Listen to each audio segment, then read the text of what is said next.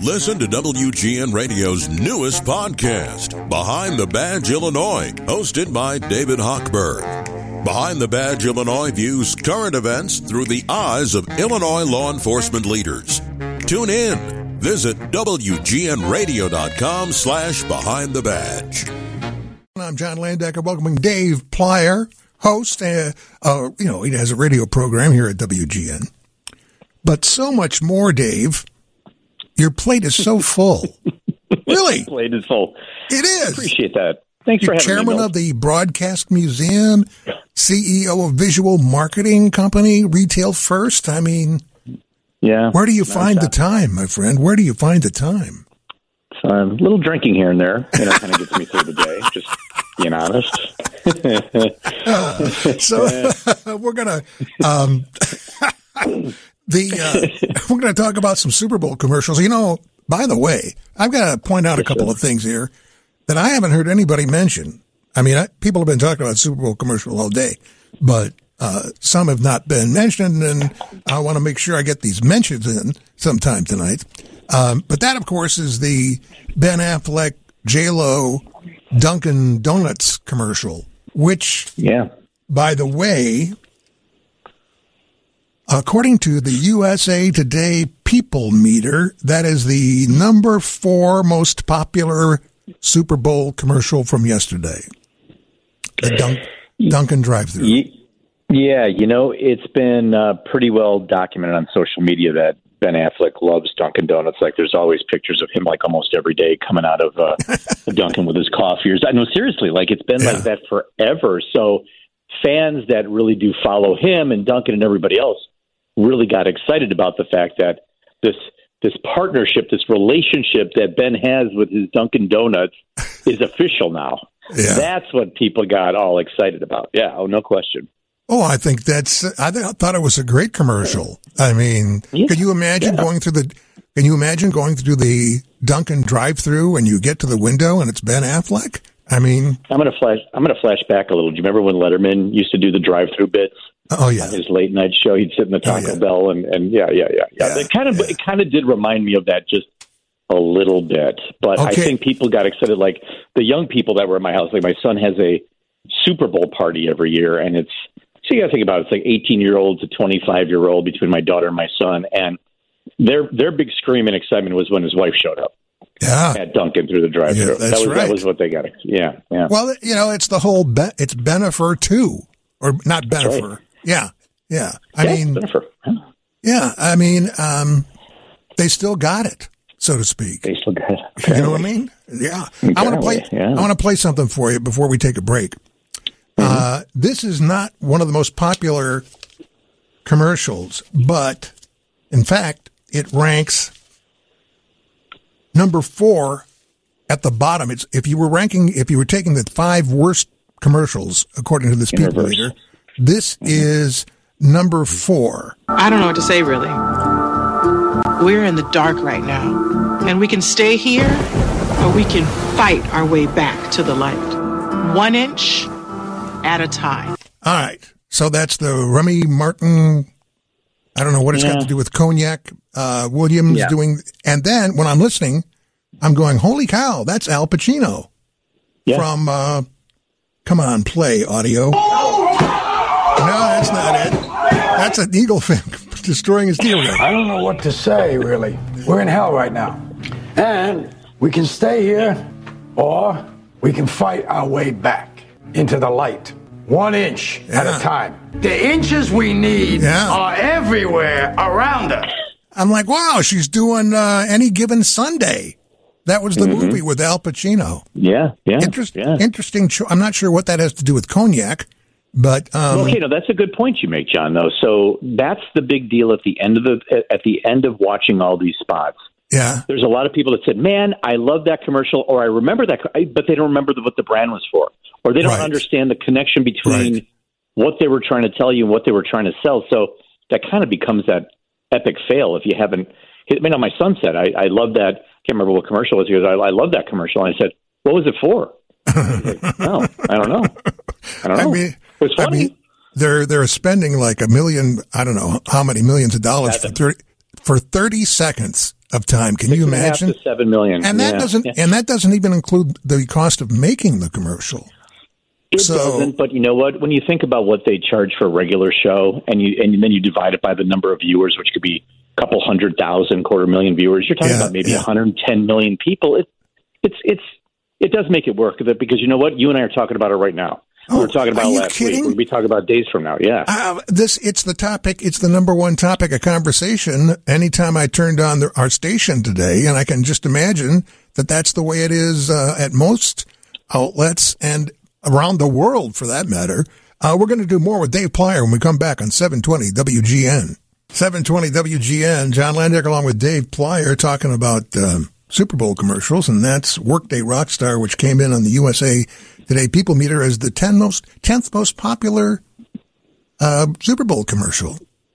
So there you go. You know, it was ranked pretty low. I actually thought that was one of the top ones, because it got the point across of what it was. You know, it's in the top 10. I mean, considering all the commercials that were on, you know, and we use it. Don't we use Workday here? Yeah, I was going to say we Nexstar uses Workday. I'm like, wait a minute, so we're maybe more familiar. I know that from somewhere. That's right, John. You use it. Oh. You know which one really ticked people off, and it's I don't even know where it's ranked. I'd love to hear where you have it ranked in that USA Today poll, but it was Tubi.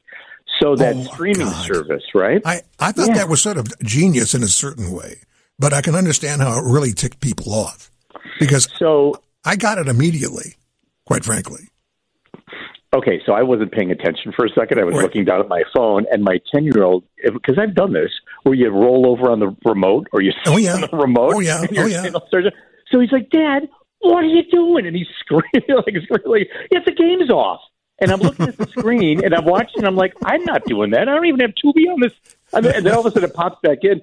It reminded me of the last Sopranos at the end when the screen went blank. And I remember texting Dean Richards going, "Did your DirecTV go out? What happened? Did you miss did you remember?" Yeah, so I think it was very similar to that, but it irritated people, but it made people talk about it, right? Right. Well, I think it's an unbelievably creative way to get the name out, but you do risk the possibility that a lot of people it's going to tick off a lot of people, but they'll probably remember your name, I would think. I've never seen anything like it. I thought it was pretty good. You know what? It made me go on, because I don't think I look at Tubi very often, but it made me during the next break to go on my phone and find out what the heck was on there. It did. Well, there you go. Because I thought it was smart. Well, it was very smart. I'm intrigued by the fact that you have a Super Bowl party at your house with your kids between the ages of 18 and 25. That's got to be an event in itself. Well, here's the thing. My son has been doing this since he was in 7th or 8th grade. He'd always have a bunch of guys down in the basement. He's 22 now. So it's a whole different story. So his age group is 21 to 25. But then my daughter's like, well, can I have some friends over? She had 3 or 4 friends over. So it was very different perspectives listening to what they were getting excited about, not only about the game, but the commercials and then even the halftime show. So right. Yeah, different perspectives than I felt. Yeah. There were a couple of other commercials that I saw that nobody seems to remember at all that I thought were pretty good. The Binky spot, which was a Kia Telluride about the father who suddenly had to go get the right Binky for his baby. Mm-hmm. I guess that I'm the only one that thought that was worthwhile. I thought it was great. Quite frankly. As a marketing guy, there's 2 that I saw that really just were so black and white. They told me about the brand. I paid attention to it. It was the Farmer's Dog. Oh, because my it told me very clear. Yeah, it was a great one. Oh, yeah. But you knew what it was for. You're going to feed your pet, your dog, the best food possible, so he or she is with you as long as they can through your life and life's moments and so forth. The other one, I know this is going to sound crazy because it's not. It wasn't about the creativity. It's just WeatherTech. They're based in Chicago. Right. Here's what we do. It's American made. I got it. And I maybe pay attention just as much as I would have paid attention to anything else. Another one that grabbed my ear was when I heard premature electrification. Well, I'm like, excuse me, what did you just say? Yeah. Somebody just made up a word. And that's for a Ram 1500, I think, electric vehicle that's not coming out until 2024. So they're really getting in front of that. Yeah. Yeah. Pepsi, I saw the teasers with Steve Martin and Ben Stiller together. Yeah. I thought the teasers were better than the spots themselves. Sometimes that does happen. Yeah. And then waste of talent and money. Your buddy John Travolta, like, I don't know if I got anything out of that T-Mobile commercial with the co-stars from Scrubs. Like, I just didn't understand the combination of it. Like, I don't know. Like, or the Serena Williams and the Caddyshack thing. Like, yeah, I get it, but no. Well, that T-Mobile spot with Travolta came in at the number seventh most popular ad, according to, once again, the USA Today People Meter. I think, it proves that anytime you get John Travolta on TV to do anything that relates to anything that he was in before, you're going to hit a home run, quite frankly. I think it is about the star. I think you're right, because my daughter, who loved Clueless when she was a kid, she was like, right. "Oh my God, she looks the same." Alicia Silverstone. Yeah. And then everybody else, I said, "What was your favorite spot?" And everybody said, and I'm talking about a different generation in their 20s. Right. They said, "Well, the Ben Affleck and Jennifer Lopez," but they also loved P. Diddy. And I said, "Okay." he don't do jingles, by the way. He does do jingles, but I'm like, "But what did you like about the spot?" And most of them just said, "Well, it's P. Diddy. I love P. Diddy." Like, it didn't even matter what they were selling. It's just they love who they had on representing the brand. I don't even know what the P. Diddy brand, I don't even know what the commercial was about. It was for Uber One. It was for Uber. Okay. I mean, I loved the idea that P. Diddy was sort of making a satire of himself, and the whole ego and all of that. I thought that was great. But did I remember? No, I did not. Yeah. So what do you think of the Jesus commercials? I don't know. I don't know. Okay. I don't know. That's more, I mean, I'm a good Catholic boy, so, I guess they don't bother me, but it's a personal choice. Like, I don't want that stuff shoved down I don't want anything political. I don't want anything religious during the Super Bowl. I'll take if there's a prayer before the game, I guess it's tradition and so forth. That's all fine. But I don't know. Like, I keep the politics and the religion out of sports. I think, anyway. I can understand your feeling on that. I'm sure that there are others who feel that way too. I thought, however, for what they were doing, they were very effective with the series of black and white stills leading up to the message. And, Jesus loves the people we hate. So think about that for a little bit. Yeah. Yeah. I don't know. I just, as soon as I saw it, I was like, no, not during this. No, I just leave that out of here. Dave, you're choosing to hate, right? I didn't think I was. Actually, to do some deep diving later to see that's what I really meant. All right, so music guy, I got to ask you this: what did you think of the halftime show? Well, now that's a very good question. First of all, I am prepared not to understand it because I am not of the generation that Rihanna's music is aimed at. Number one, so it was fine with me. And she's pregnant, by the way, on that. Yes, she is. Which means it was a duet. Thank you.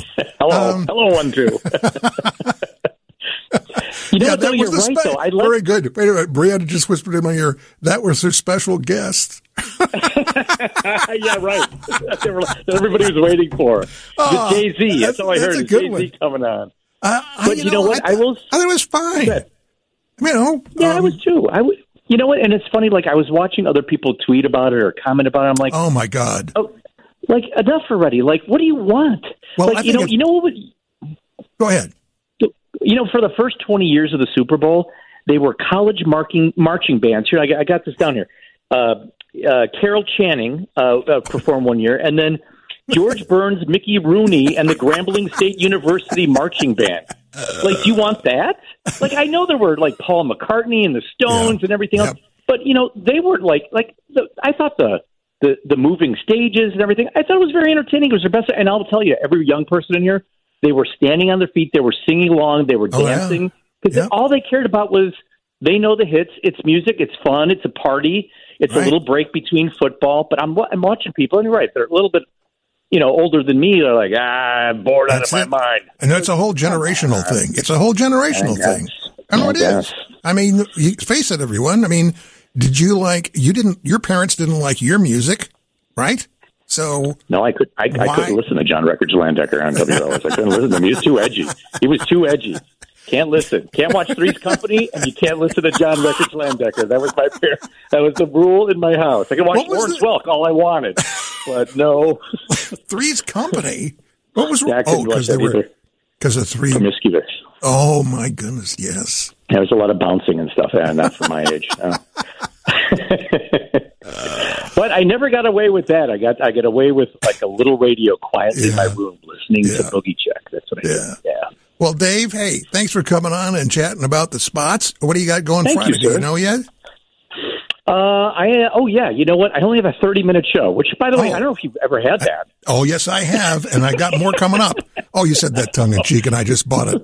Hook, line, and sinker. Yeah. Me? Yeah, I don't know. I have any idea what that's like. It goes by quickly. Friday night at 9:30 is Stevie Van Zandt is who I've got for 30 minutes. So that's what you get for 30 minutes is Stevie Van Zandt from Springsteen and the E Street Band, and then I think they replay some stuff on Saturday. So I had Bill Curtis and Walter Jacobson on a few weeks ago, and it's their 50th anniversary, so that'll be playing Saturday. All right. We'll be listening. Thanks, Dave. Dave Flyer. Thank you, sir. Thanks, John.